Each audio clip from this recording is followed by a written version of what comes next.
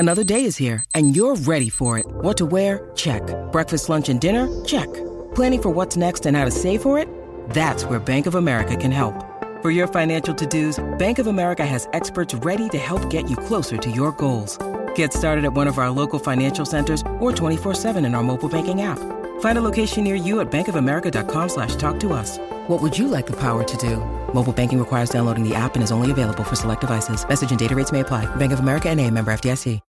When you need mealtime inspiration, it's worth shopping Kroger, where you'll find over 30,000 mouth-watering choices that excite your inner foodie. And no matter what tasty choice you make, you'll enjoy our everyday low prices, plus extra ways to save, like digital coupons worth over $600 each week. You can also save up to $1 off per gallon at the pump with fuel points. More savings and more inspiring flavors make shopping Kroger worth it every time. Kroger, fresh for everyone. Fuel restrictions apply.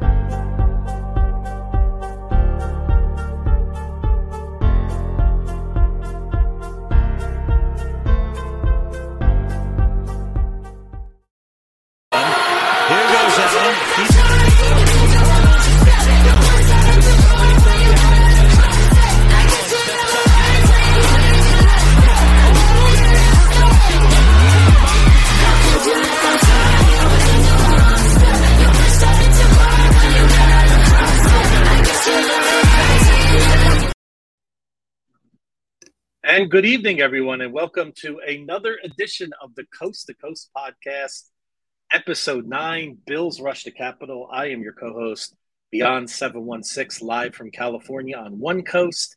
And, of course, the man, the myth, the legend on the East Coast, Whittle 2K from New Jersey. We are here tonight, and if you are listening to us on Twitter or YouTube, we always like and subscribe to our podcast on Twitter, Coast to Coast Podcast NJ. We love those notifications, so we really appreciate you all coming on here, especially in the chat and listening. Whittle, how are you today? I'm good, man. I'm good. How are you? I'm doing great. We're doing much better than last week at this time. Absolutely, man. It's a lot. The sun shines a little brighter. The air smells a little sweeter.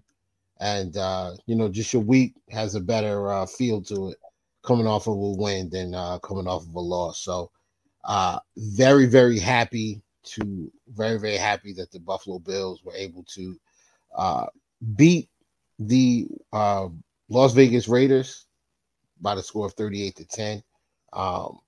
It was something that I feel like we need to have happen. And they went out there and they got the win, but the manner that they got the win was kind of settling. Like it was something that was like, okay, we can relax a little bit. This team really is that good. So it was nice to see a dominant performance from the hometown boys, especially in the hometown opener. That was huge. Absolutely. It was like a collective sigh of relief, right? Well, it was, after the Monday night game and, the emotions with that, and just to see a complete team performance too, right? Up and down. It wasn't as great as Josh Allen was. I feel like there were so many positives from this game, and we're going to get into that as we go on here in our rundown of the 38-10. Let's just call it what it is, a beatdown of the Raiders last week, which, again, this is a Raider team. We talked about it last week with our special guest on. They don't lose a lot of games by a lot of points. They play a lot of teams tough. So I know people may look at the Raiders and say, it's just the Raiders, but it's not easy to beat any team in the NFL by over 20. It really is not. So it's something that we should definitely take as like, we got our swagger back, so to speak. And then that's what I took most from it. Yeah, it was a big game, man. I mean, yes, it's the Raiders and they're not expected to do well this year, but they're not void of talent. But I think that game was more about what we needed to do versus what the Raiders were doing. Josh was stellar. No turnovers. What do you have? Two touchdowns or 3 touchdowns? I know he threw the one to Knox. Okay, 2 touchdowns. Do the one to Knox. Sorry, 3 touchdowns. I apologize. 3 touchdowns. Knox, the one to Knox, the one to Shakir, and the one to Gabe Davis. So he had 3 touchdowns. And I think Harris rushed for a touchdown. I think Harris got one on the ground. So, yeah, it was big, but Josh having no turnovers after having the 4 turnover game against the Jets, to come back the way he did, man, and throw the ball the way he did, make the decisions that he made. He actually did throw 1 interception. It was a tip ball, but because it was like illegal hands to the face or something like that on the defense, it was called back. And, it's like it never happened, right? Exactly. Josh made 31 to 37. Made some incredible game, man. We all, the arm strength, the athleticism, the competitive fire that he has, but just the way that he was just kind of able to just have command of the offense, kind of take what the defense gave him, and then pick his spots where he needed to be great. And where he needed to be great, rolling out right, touchdown to Gabe Davis, throwing across his body. He hit Gabe for like a 48-yard touchdown, not a touchdown, but a 48-yard big gain, threw it over the top of the coverage. It was a broken play that they just kind of made whole into a big chunk play, man. That was beautiful. And then just an absolute ridiculous throw to Khalil Shakir for a touchdown. I mean, the guy is navigating the pocket. The pocket's collapsing around him. He looks like he's going to escape, gets ready to run into the defensive tackle, run into the arms of the defensive tackle, just kind of stops, side arms the throw, right? It was perfect accuracy. Khalil Shakir catches it, turns upfield, gets into the end zone, touchdown Buffalo. And I mean, that was it, man. It was a route from that point on. What did you think of Josh, man, in that game? Well, we've heard a lot about the turnovers, right? We've talked about it all the time, right? And can Josh adjust to a lot more cover 2 shell we're seeing so far? And even Josh alluded to it today in his press conference. And listen, I even the big takeaway I also had from Sunday, Whittle, was I thought a little bit more about Monday night, and Josh was also 29 to 41 in that game, right? It was the mistakes, it was the Jets' pressure that led to a couple of those turnovers, and of course the fumble, which is something we've talked about a lot, that we want to see him get a better grip on. And some of that's just Josh being Josh. He wants to make a big play, and sometimes he's going to turn the ball over. But I just love to see Josh saying, you know what, hey, I got this golden arm, but I'm going to take what they give me, and look at the numbers. And what I would keep reinforcing to Josh is, you keep taking what they're going to give you. Those big plays will open up eventually as the game goes on, right? Because the other defense is going to adjust after that and say, hey, we can't stop Josh on these check downs and quick throws. Then maybe something deep over the top to Davis or Diggs opens up. So, and like Pat said, a 77% completion. I mean, first 2 games. I mean, who says Josh is not accurate, right? I mean, I'm tired of that narrative too. I mean, if I ever hear that narrative again, I'm just going to check out, because it's really not true. There's a lot of reasons why his completion percentage is lower than others, weather reasons, play call reasons, etc. But I was very impressed overall with the offense, and especially the running game.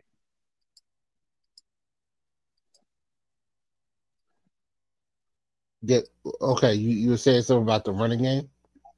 Yeah. So we could definitely pivot into that, which I thought was a great strength. So what did you think overall of our new, quote, 3-headed monster, so to speak, led by James Cook? I was impressed. I knew James Cook was. We knew James Cook was good. We knew what to expect from Latavius Murray, and you know what Damian Harris has done since he's been in the league. But the thing that was crazy to me about, like, James Cook, was his yards after contact were amazing. I just thought that like there were a couple of plays where he runs into a crowd and you think, all right, this is a 2-yard gain, and for some reason the guy's coming out on the other side for 6 or 7 yards, or you think the defense has him dead to rights, and he turns up the field, turns on the speed burst, and he's up the field for a first down. I mean, I was so impressed with his vision. I was so impressed with just with his contact balance. It was amazing. Like he was so good. He was just so good. But yeah, it was. I would like to see more. I'd like to see a little more. I'd like to see a little more Harris versus Murray. I like Murray. Don't get me wrong. Murray, I think is an excellent change of pace and passing down. He's an excellent pass protector. But when if we're running the football and we're not inside the 5, give me a little more Harris, please. I think he got. Yeah, you saw the big punt return. I mean, the big kickoff return that he had in the second half. That was huge. That really got us going as well. He's got an excellent blend of power, speed, and explosiveness. So I would love to see all of those things utilized on the offensive side of the football. But I want to give some credit to someone who I have criticized a lot over the last season and off season. It's actually 2 people. I have to give credit. 2 weeks in a row, I thought Ken Dorsey did an excellent job. And I mean, this is kind of not what we wanted to talk about today, but I have to give the flowers where they do. Ken Dorsey called an excellent game. I thought that he added in a bunch of under center plays for Josh Allen where we're either utilizing play action, and that ball fake from under center from Josh is excellent. He's very, very good at it. We need to use it more. And then we ran the football from under center as well. We ran for power. We ran for, there was a little bit of pin and pull. And I just got to give him credit. It was, he called a great game. I got to give him credit for it. He definitely called a great game. I think that Dorsey, and I said this, I don't know if you remember, but I said this before about, I think that Dorsey's finally figuring out how to call a game based on the personnel that we have, not based on what he wants to see the offense do. I think that's a big difference. And I think it shows the level of growth that we needed to see from year 1 OC Dorsey to year 2 OC Dorsey. And then, I got to give credit to the big man. That's right, Coach. Spencer Brown. Spencer Brown was going up against the stud defensive end, Max Crosby. They call him Mad Max. And, by no means did Spencer Brown dominate that matchup, but I thought Spencer Brown held his own. I thought Spencer Brown was solid. I thought that he was very smart with the way he played against Max Crosby. Now, they did do some things to help him out. They sent Knox over there to help out a couple of times. Harris went in there and lined up, in an empty set to the right of Spencer Brown and got a little chip block in there to keep Max Crosby from turning upfield. So they definitely helped Spencer Brown out. But when he had to go one-on-one, if he tried to beat him inside, Spencer Brown, leveraged that right guard and pushed Crosby into his own man. And, it was an excellent job when Max Crosby tried to turn upfield and use the speed rush. He just followed him right up the field and held him and did not allow him to counter and come back and get Josh from behind. Josh was able to escape and make plays with his legs and make plays with his arm, on the run off platform, which is something that he's great at. I thought Spencer Brown had a great game. I thought the offensive line in general played very, very well. But again, it's the Raiders. We were expected to win that game, and we did exactly what we needed to do.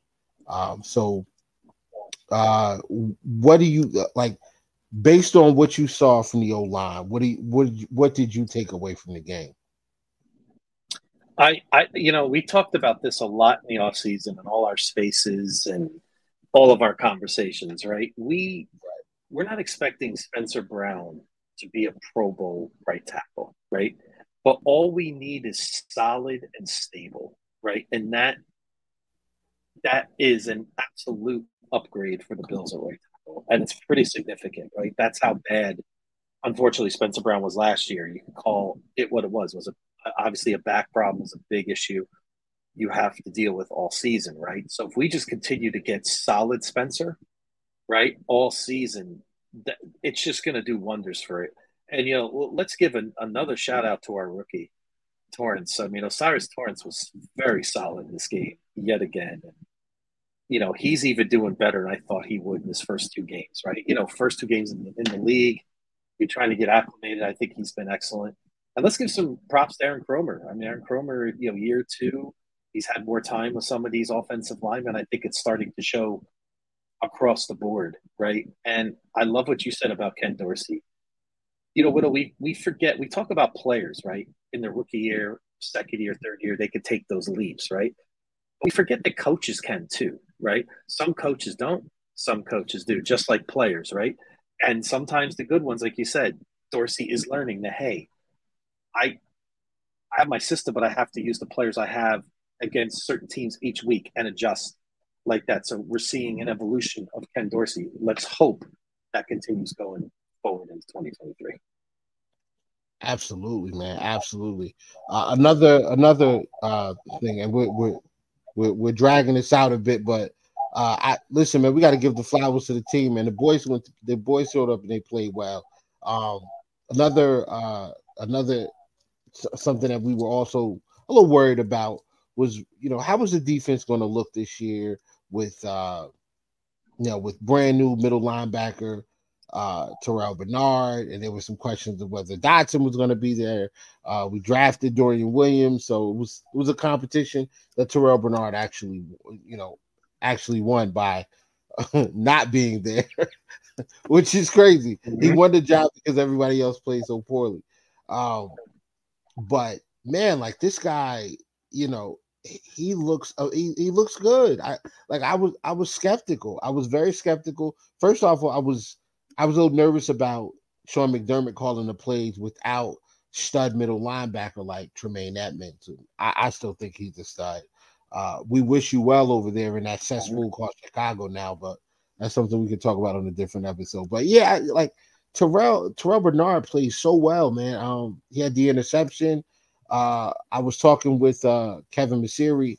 We were in the space. I don't know if you were in the space earlier on Twitter with Kevin Masiri. We were discussing Terrell Bernard from an analytical standpoint. Kevin Masiri from Cover One. And he was saying that his average depth of tackle was like 0.9 yards or something like that, or 0.8 yards or something crazy like that, which means that this guy is hitting people in the hole. He is attacking the ball carrier, and that's something that Tremaine Edmonds did not really do. He got a ton of tackles, but they were always outside the hole after the guy gotten 3 or 4 yards. Bernard was amazing. And oh, by the way, tip ball in the air from, I want to say Rousseau tipped it. Bernard makes the catch. How many times have we seen Tremaine Edmonds drop plays like that? I was so happy, man. I was so happy. Matt Milano with another interception. That's 2 weeks in a row. You got to go and watch the interception. Like if you're out there and you did not watch the game, and you don't know what we're talking about, Matt Milano's interception was, I mean, this guy's putting in his bid for defensive player of the year, because that was a great interception. I mean, that was a great interception, man. That might be one of the top 10 plays of the year. He goes over the back of of Josh Jacobs without committing a penalty, and intercepts the check down, which is like I I've never seen a play like that before. Same here. Well, Yeah, that's what elite players do. That's an elite player play right there. Absolutely, absolutely. But our D line showed up to play. So, Beyond, man, talk to me about this defensive line because I thought they got after it. You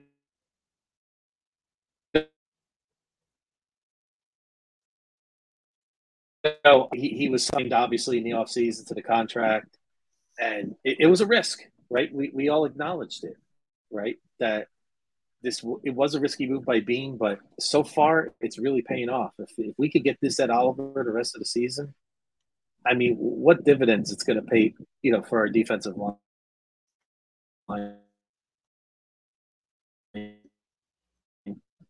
Yeah, I people say, "Oh, the Bills don't have that many sacks," but the Raiders also only ran 39 plays last week, so we had less opportunities to get sacks. All right, looks like we lost Beyond for a second. He'll be back in a few seconds, but yeah, that defensive line was amazing. Leonard Floyd again applying pressure from the edge.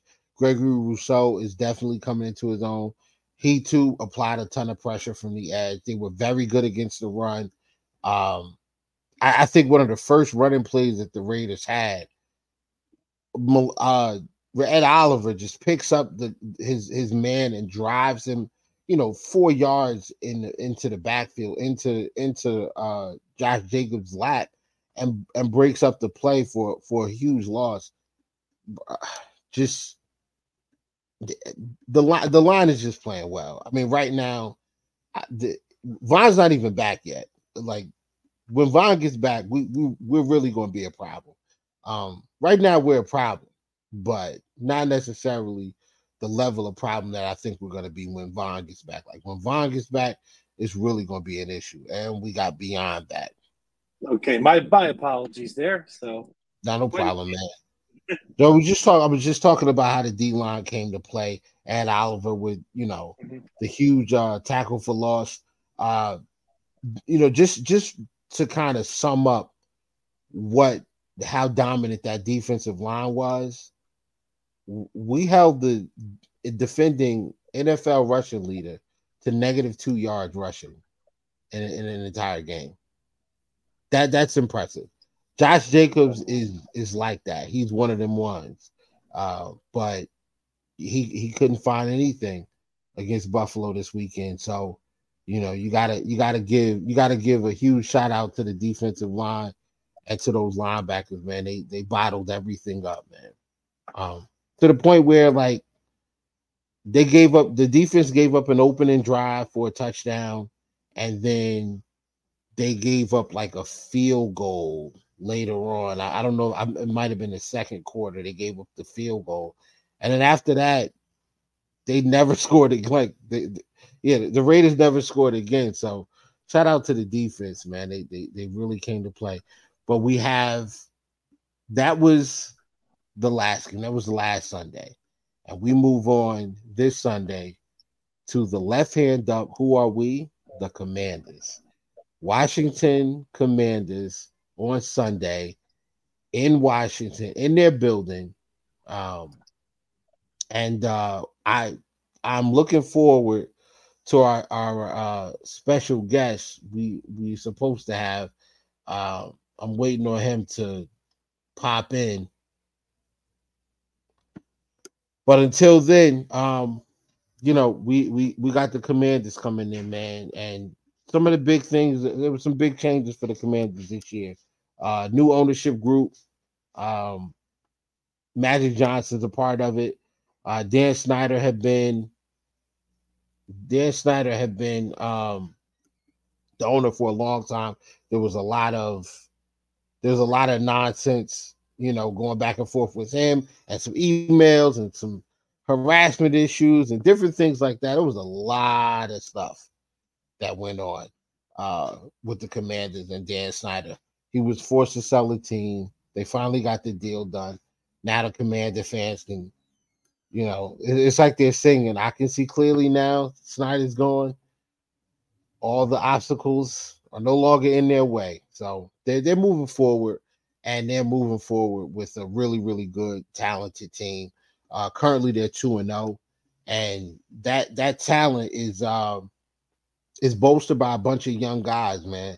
And at the head of that group, I would have to say would be 5th-round draft pick quarterback out of the University of North Carolina, Sam Howell. I did a little draft. I did a little draft work on Sam Howell. I like the kid. Like, I watched him play in college. I watched what he looked like when he had a bunch of weapons, when he had Javonte Williams and a few other guys that were NFL talent. He had a ton of NFL talent. Sam Howell put up a lot of numbers. Like, if he would have left the year before he got drafted, he would have been probably a top 10, top 15 pick. Easily. But he stayed an extra year, dealt with some injuries. A lot of his talent kind of left. It just kind of is what it is. Like, you get into those situations and, what can you do, right? You got to move on and make it happen the best you can. So his numbers dipped a bit. He has some injury concerns, but overall, like, Sam Howell still is an extremely talented kid.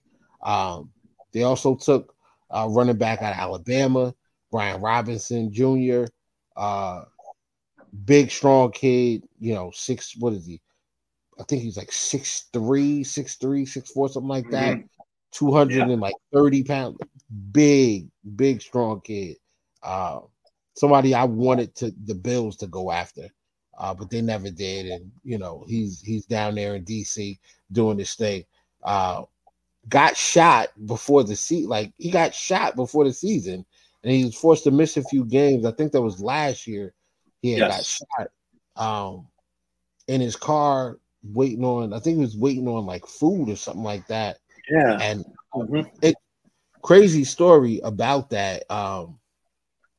Where he got shot at, I actually know that location. Like, I was stationed down there for a little while with the military. Yeah, I was stationed down there with the military for a little bit, and I had been to some of those same spots. You know what I'm saying? And I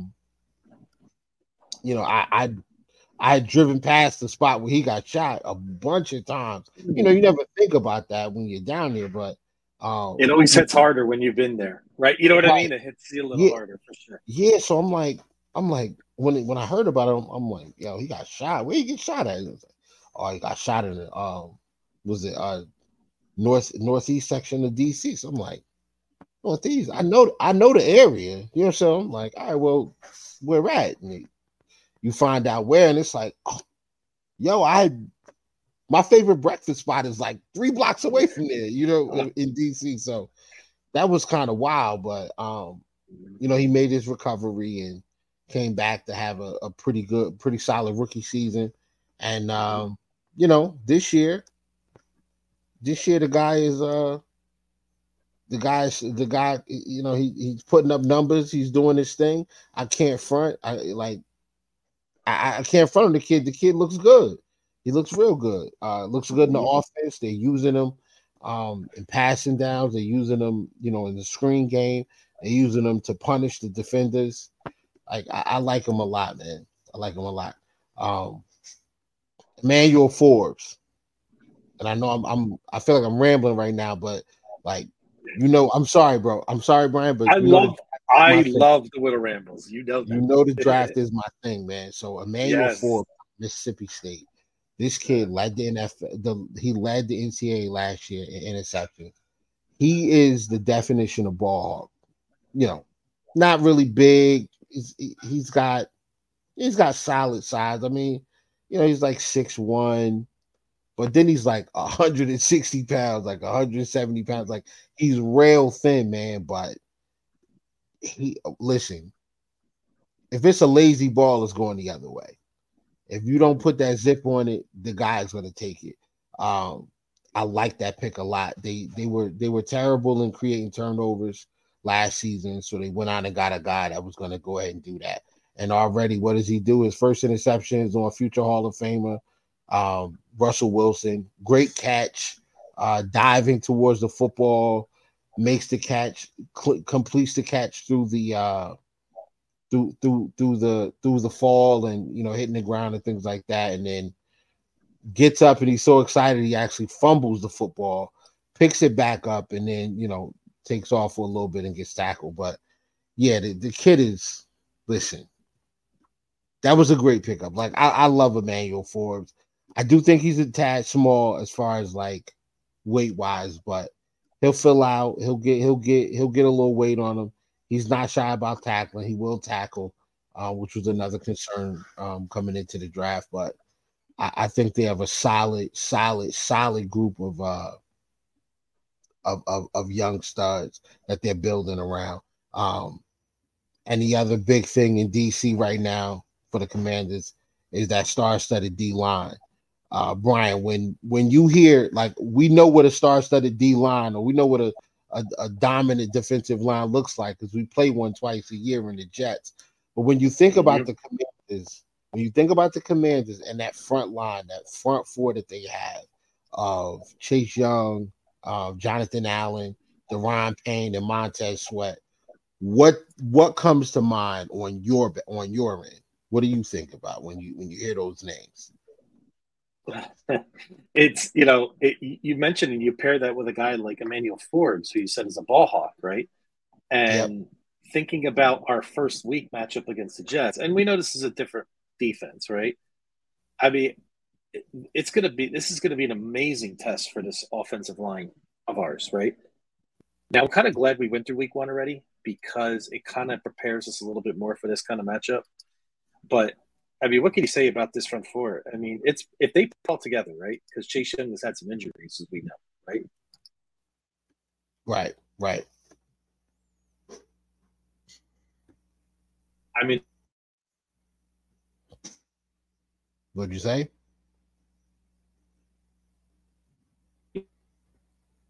Okay. Beyond's having a little difficulty. I don't know, like, Pat, you guys. I mean, we just can't have 3-4 turnovers again. That's how Washington's going to beat us this game, right? I mean, maybe we do get the one off. We get that one Josh throw. We're like, right? We can live with that, but we just can't live with multiple turnovers against this kind of team. No, I agree 100%.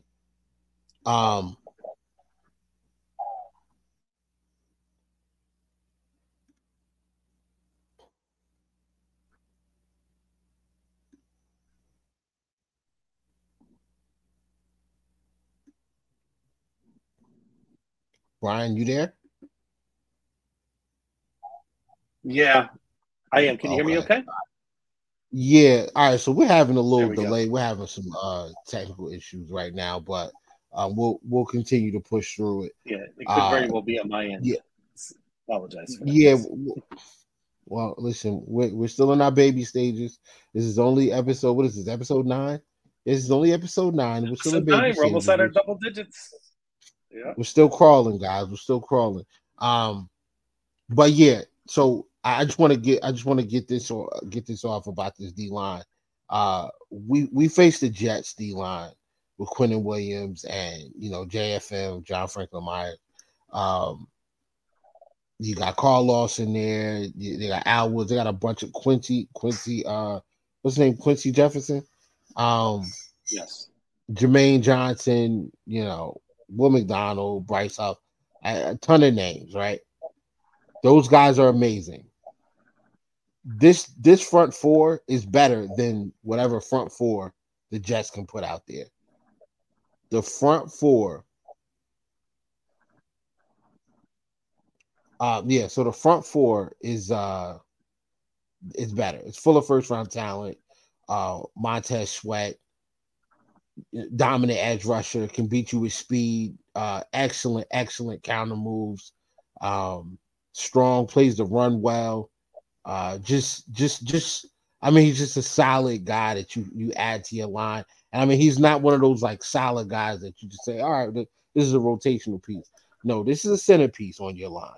Like 31 other teams, this guy would be, well, I don't want to say 31 because there's some dominant edge rushers out there, but the vast majority of the league gets a guy like Montez Sweat, and they expect their sack numbers to go up by double digits, right? They're expecting their numbers to go up between 10 to 15 sacks because he's going to get you anywhere from 7 or 8 to 9 to 10. And then because he's there, other guys are going to get an extra sack or two just because of the attention that he garners from the offensive coordinator and the offensive line. Then the two monsters in the middle, man, Jonathan Allen and Daron Payne. Payne's an Alabama guy. I think Allen is as well. I gotta check. I don't want to. I think they are. I believe that. I don't want to give y'all false information. Allen is Alabama, and you are correct, by the way, Will. Just to confirm. Yeah. Yeah. Oh, okay, all right. Yeah, I wanted to make sure because I knew both those. I mean, listen, Alabama, like you know what it is. Oh no, he went to UAB, University of Alabama, Birmingham. That's not Alabama. It's Alabama, but not Alabama. Alabama light, right? Alabama. Right. It's Alabama, but it ain't Alabama. No, it does say, it says he went to Alabama. Jonathan Allen. Mm-hmm. Yeah, I thought he was. I was pretty sure he was on these teams. Yeah, okay. All right, yep. So there you go. You Bills fans, you know what we put out. You know what we put out there. You know what Alabama puts out there. We have Marcel Darius. So you know what type of situation we're getting when you talk about an Alabama defensive line. And then on the other side, you got Chase Young. Chase Young stand out from Ohio State. He looks the part. He's built like a prototypical defensive end. He's had some injury concerns, but there's never been a doubt of the talent. There's never been a doubt when it comes to the talent level. The guy is extremely talented. That is the calling card of this defense. They are trying to bolster that front four with a secondary of Emmanuel Forbes, Kendall Fuller, another very, very good young corner that they have, and I want to say Cam Curl is the now it looks like I'm having issues. Jesus, man. What's going on? I guess they don't want us to do the episode today. I don't know what's going on. It's a crazy day out there. It's been a crazy week. Yeah, it's all good though. We'll figure this out, man. We'll get this together. They got some guys back there, man, that I gotta be honest, they got some studs, man. They got some studs. They got some real players. So what they want to do is they want to get to the quarterback with 4. They want to drop 7, and they want to make sure that if you put the ball in the air against the secondary, that they got guys back there that can take it away. So, that's where they are defensively. Some of the other moves that I was very, very happy to see them go after and get. They signed former Buffalo Bill Jamison Crowder. I thought that was an excellent move. As the wide receiver, he can come in and help those younger guys. Acclimate themselves to the NFL. Jake Fromm is another guy that used to play for the Buffalo Bills, backup quarterback. Whatever. And in addition to Brian Robinson, 6'1", 228. And then they have their feature back out of Memphis is Antonio Gibson, 6'2", 220, another big, solid back, tough to bring down. And then they drafted a rookie who I was very, very, very high on out of Kentucky, Christian Rodriguez Jr.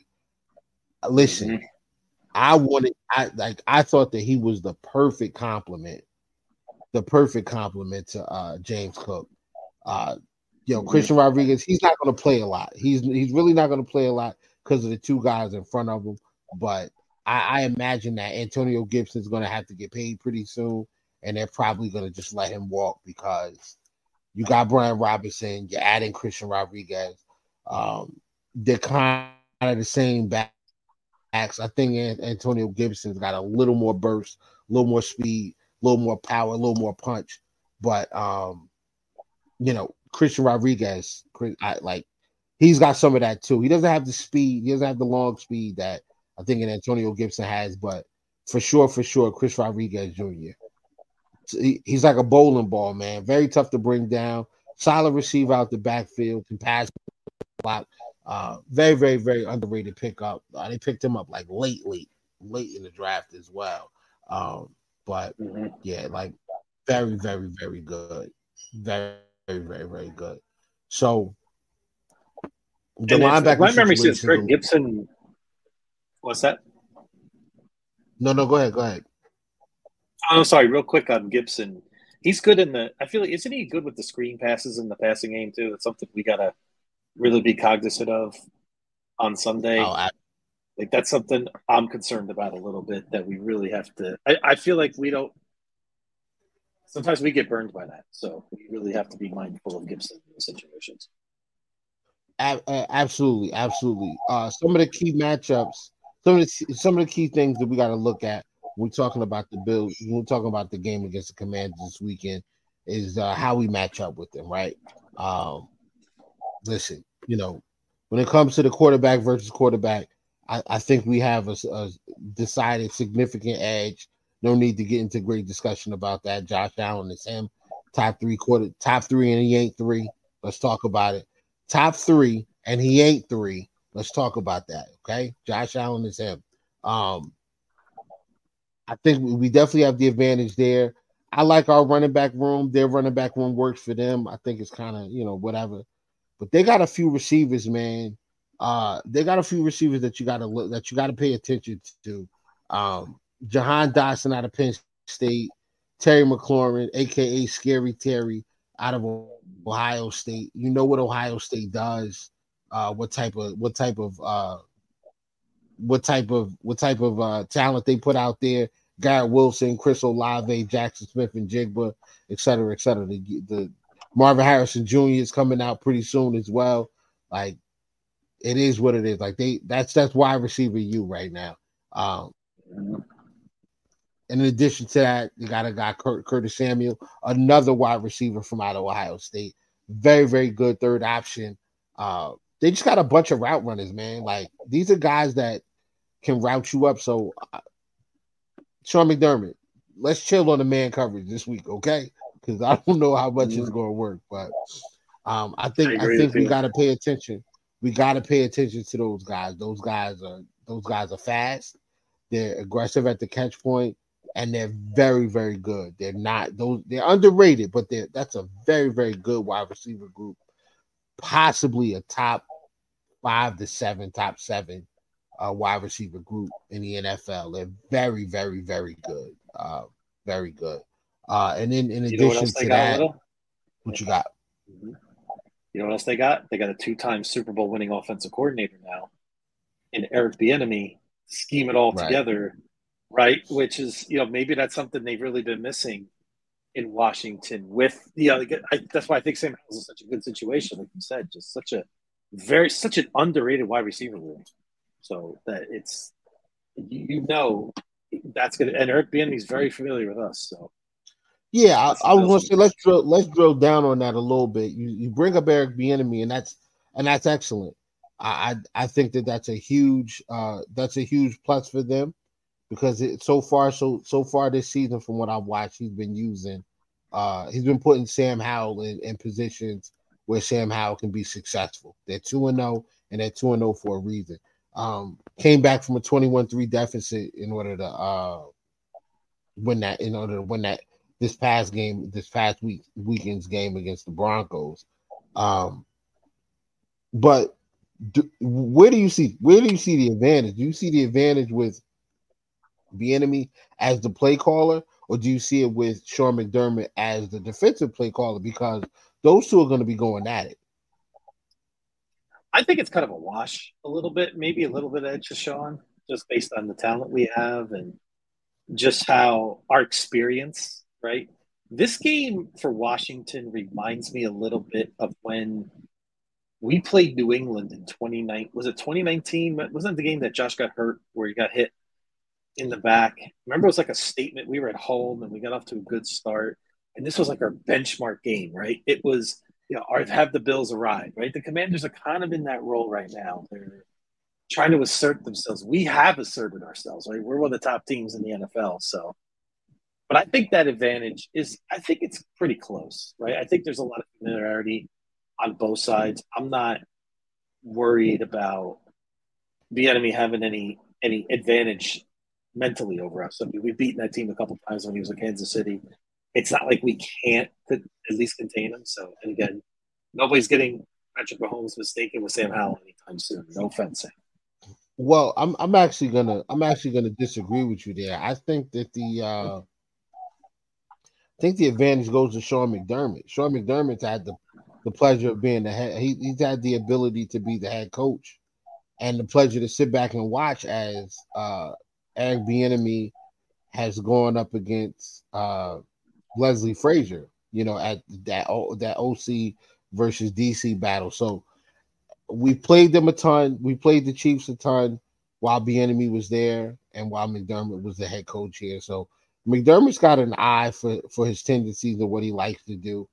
I think when it comes to a preparation from a preparation standpoint, I think we got to give Sean McDermott the slight edge because he's got a lot more to work with than he's got a lot more to work with, a lot more to study, a lot more material to study from what we've seen Bieniemy do versus what McDermott's going to do with this defense currently. And it's week 3. It's not like he's got a ton of tape from this season either. Like, and maybe if this was a week 13 game, it'd be different, but got a ton of tape. It's not a ton of tape that he can pay attention to. So, what do you think the key thing for the Bills? What do the Bills need to do in order to win this game? I think it's kind of keep building off the success we're starting to see in the running game. I mean, we talk a lot about Josh Allen, right? We know what Josh Allen's going to eat. We know this, right? Diggs is going to eat. We're going to get ours there. But I was looking at Washington this year. They've 48 attempts against them, 218 yards, 4.5 yards a carry. I mean, nothing special out of the ordinary. I mean, they faced Denver and Arizona. They don't have dynamic running backs per se, right? Guys that really jump off the charts or offensive lines that really jump off the charts. So I think we should be able to at least be successful on the ground. So, I mean, maybe we're not going to see the numbers we saw against the Raiders, but can you give me Cook like 14 carries, 70 yards, right? And maybe sprinkle in some Damian Harris, like you said, maybe some 7 to 10 carries from him, or maybe a few carries from Latavius Murray with some success, right? So that's what I feel like that will just open everything up for our offense. We just don't want to become one-dimensional where that front four could just sit back, right? And not sit back, but they can come right after Josh, try and maybe create some mistakes like we saw a little bit on Monday night against the Jets. I agree, man. Not only that, but I think this is a week that Sean McDermott needs to speed up the clock of Sam Howell. I watched Sam Howell against the Cardinals. I watched him against the Broncos, and in both first halves, he didn't look great. And the thing about those first halves was he was getting hit a lot. He was getting pressured. They were winning. They were winning up front. I mean, his the defensive lines were winning up front, and they were getting to him. They were getting him on the ground. They were hitting him. They were rushing. They were pressuring him, and he did not look good in either first half. That's something that we have to do for 60 minutes. For 4 quarters, we have to get after him. As good as their defensive line is, they're tied. I think they're tied for second in sacks this season so far after 2 games. but they've also given up 10 sacks. That offensive line in Washington has given up 10 sacks so far this year. So we got to get Sam Howell on the ground for sure. The other key for the Bills, especially defensively, defend the screen pass, man. Like, be prepared for them to throw smoke and mirrors at you. The enemy does an excellent job of scheming up screen passes to get your front seven upfield, and then throw the screen pass right behind them, and the guy takes off upfield with a bunch of road graders in front of him dealing with corners and safeties. So our linebackers really have to play smart this week. And for the Commanders, they got to get turnovers, man. They got to get extra possessions. They gotta protect Sam Howell, and they have to remain balanced. Even if you can't see a ton of success with the running game, you still got to use it. You still got to keep this Bills defense honest, because if you sit back and allow this Bills defense to just pin their ear back and go after you, they are going to do that, and it's going to be a long, long, long day for the Commanders. Who are your players to watch from the Buffalo Bills this weekend? Wow. There's a few. I would say. I think Terrell Bernard, as long as he's healthy, like you said, I think the linebacker play is very important this week. I mean, I want to see him continue to build off his solid performance last week. So we know what Milano is. So I think he's very key. I would say, and again, back to Spencer Brown. We need him this week. This is a critical week with this kind of front four. We just need solid Spence, like we talked about. We're not going to get all pro, all time Spencer Brown, right? We know he may get beat here or there, but overall, we just need a consistent performance out of Spencer Brown. So those are my two real big keys. I expect, everybody else to play pretty much to the back of their card, so to speak. But right. Those are my two guys I'm really kind of focused on. I feel like, the offensive line in general, even Deion Dawkins had a solid game last week. He's got to keep building on that too. So we want to see that as well this week. How about you, Will? Players to watch, man. It's got to be those safeties, bro. I think the safeties, Micah Hyde and Jordan Poyer are going to be key this game. There are some, like, when you're dealing with a young quarterback, if you can disguise your blitz or disguise the pressure from where it's coming, you're gonna confuse him. And if you're paying attention to the film correctly, you're gonna know the tendencies of where he likes to go with the football when he's pressured. Micah Hyde and Jordan Poyer are veterans. They're all pros. Those guys will know. They got to know where to be. They got to be paying attention to the film this week. They got to know where to be, because I think that if you get Sam Howell, if you get him moving and you get him uncomfortable in the pocket, he's going to give you at least one. And if we can get one or two turnovers and turn those into points, this game could be over by halftime. I'm not saying that we're going to blow them out. That's not what I'm saying. I'm just saying that this Bills team is very, very dangerous when they get up. If they get up a couple scores, man, the points come in bunches after that. It's not, they don't take their foot off the gas until 5 minutes left in the fourth quarter, man. So let's get into it.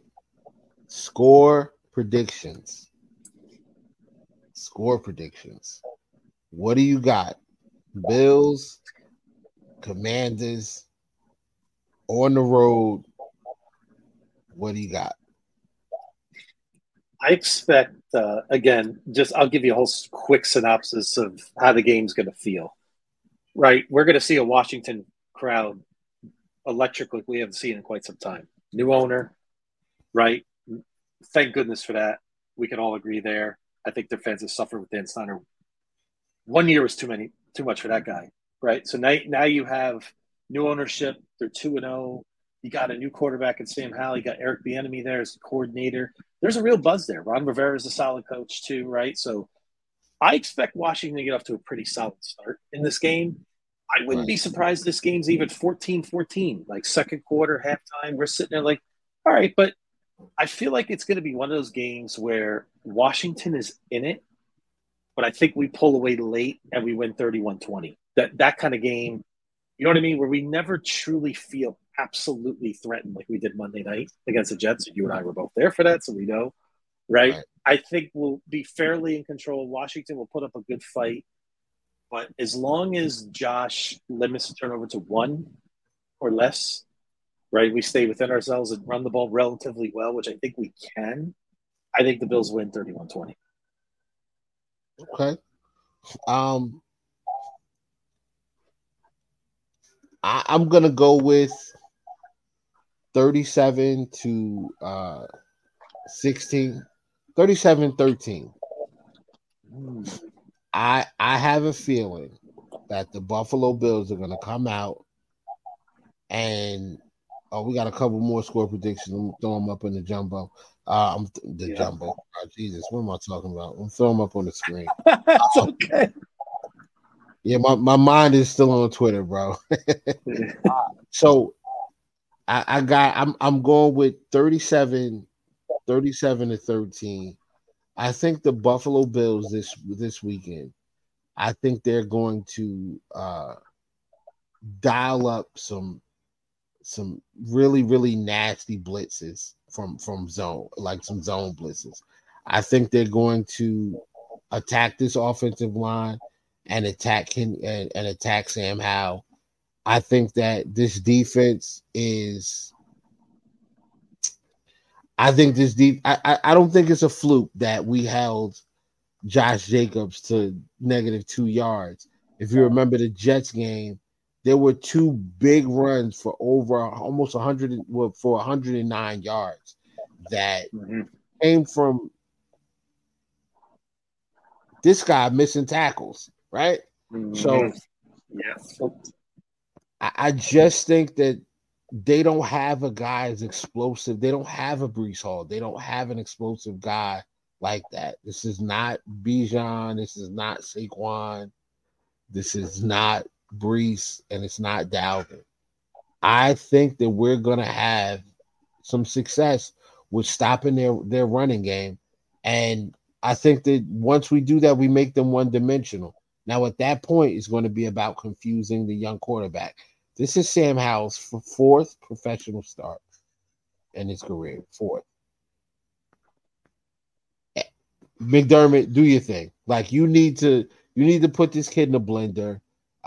We need to get a couple of turnovers, and we need to put this game away by halftime. I need the score to be 21-3, 24-3, 17-7, 21-7. 27-10, something like that by halftime.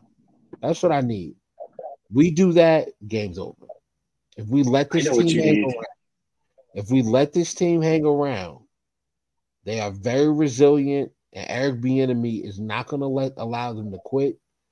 If we let them hang around, they could come back and make this a game, potentially even beat us. So we got to jump on them early. We got to get them off the field. And we got to get our offense back on the field and hit that scoreboard up early and often. Take the fight out the crowd, take the fight out of them, and get out of there and get ready for Miami, man. With that one little factor to keep. Okay, so one little quick thing to keep an eye on is the old weather report.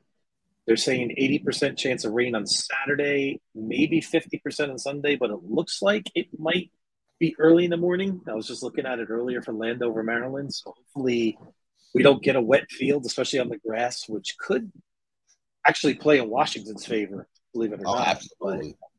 So that's something that I hope is not a factor, but it's something to keep an eye on this weekend. Absolutely. I hope for better weather. If not, it's not like we don't have Murray and Harris. Like, let's utilize those guys.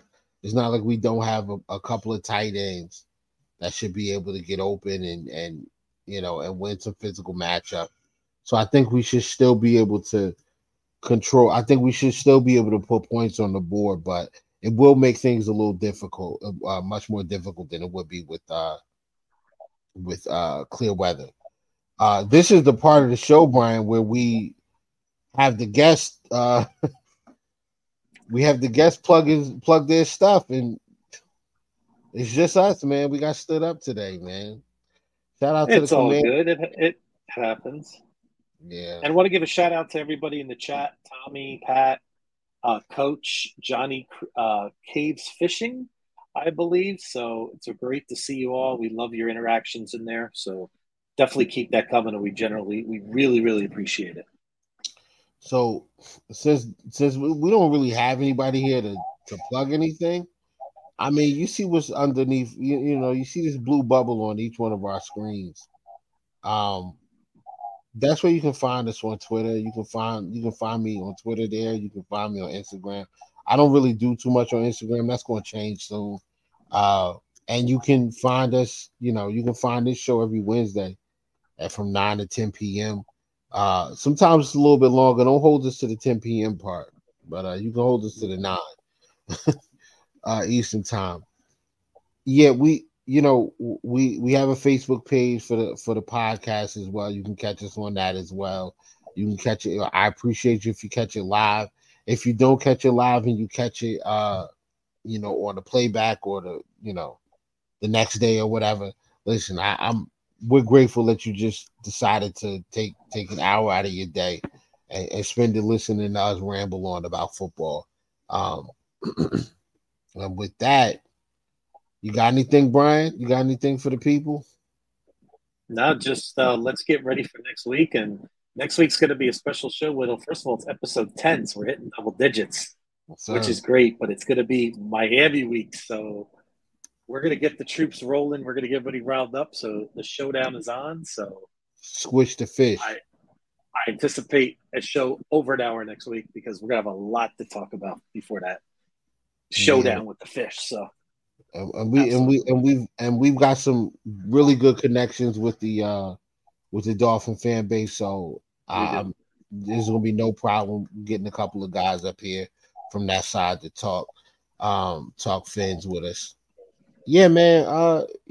Great job, man. Like, I thought this was kind of smooth outside of the it's the spectrum going crazy on me here in California. Yeah. Aside from the Wi-Fi issues, man, we still working. We're work in progress. But listen, like and subscribe to the channel. Make sure you definitely like the video. Like, that goes a long way. However these algorithms work, they work off like. So give us a like, man, so we can keep this thing going and growing. And yeah, man, thank you guys for pulling up on us. And this weekend, hopefully next week we'll feel as good as this week because we'll be coming off another W. If not, man, if we lose this game, man, is Miami a must win? Yes, and I'm just going to leave you with this one stat. Whittle, we talked about this last year. Okay, I did some research from last year. There were 46 teams that made the Super Bowl this century, right, from 2000 to 2023. If you are 2-2, only 6 teams went to the Super Bowl of those 46. Wow. 1-3, only 1 team went to the Super Bowl. So 7 out of 46 teams were 2-2 or 1-3. The others were all 3-1 or 4-0. So we do talk a lot about, yes, it's early. I think it's early from the point of getting everybody on rhythm and developing your true, right? Like, we see the Bills evolve over the season. We're going to get Vaughn back. We're going to get other players back. But I think it's very, very important to stack these wins early because we know our schedule, first of all, is getting tougher in the second half. We unfortunately know injuries are going to become a factor. It's inevitable. This is football. It's a rough sport, right? So, I think it's very important. We talked about this too, about the Baltimore game last year. I feel a little bit like this week. I feel like these next 2 games are a must, and I think we're going to get them, but we'll get to next week. Man, that's why this works, man, because we're on the same page. I too feel like we're going to get the next 2 games as well. I feel like we should have got the first one, but Yeah, I'll digress. We man. got to let that be, but we'll have to deal with that later this season. Bitter pill to swallow, man. That's the only thing the Jet fans got going for them right now. We beat the Bills week 1. Whatever. All right, man. Again, thank you guys for all showing up, man. I appreciate everybody that participated in the chat. If you caught it live, thank you for checking us out. If you catch it on another day, I thank you for taking the time again. Like and subscribe, and we will bring you another episode of Coast to Coast next week at 9 p.m. Featuring some Dolphin fans, and that will be interesting. All right, everybody. Peace out. Go Bills. Have a great week. Go Bills.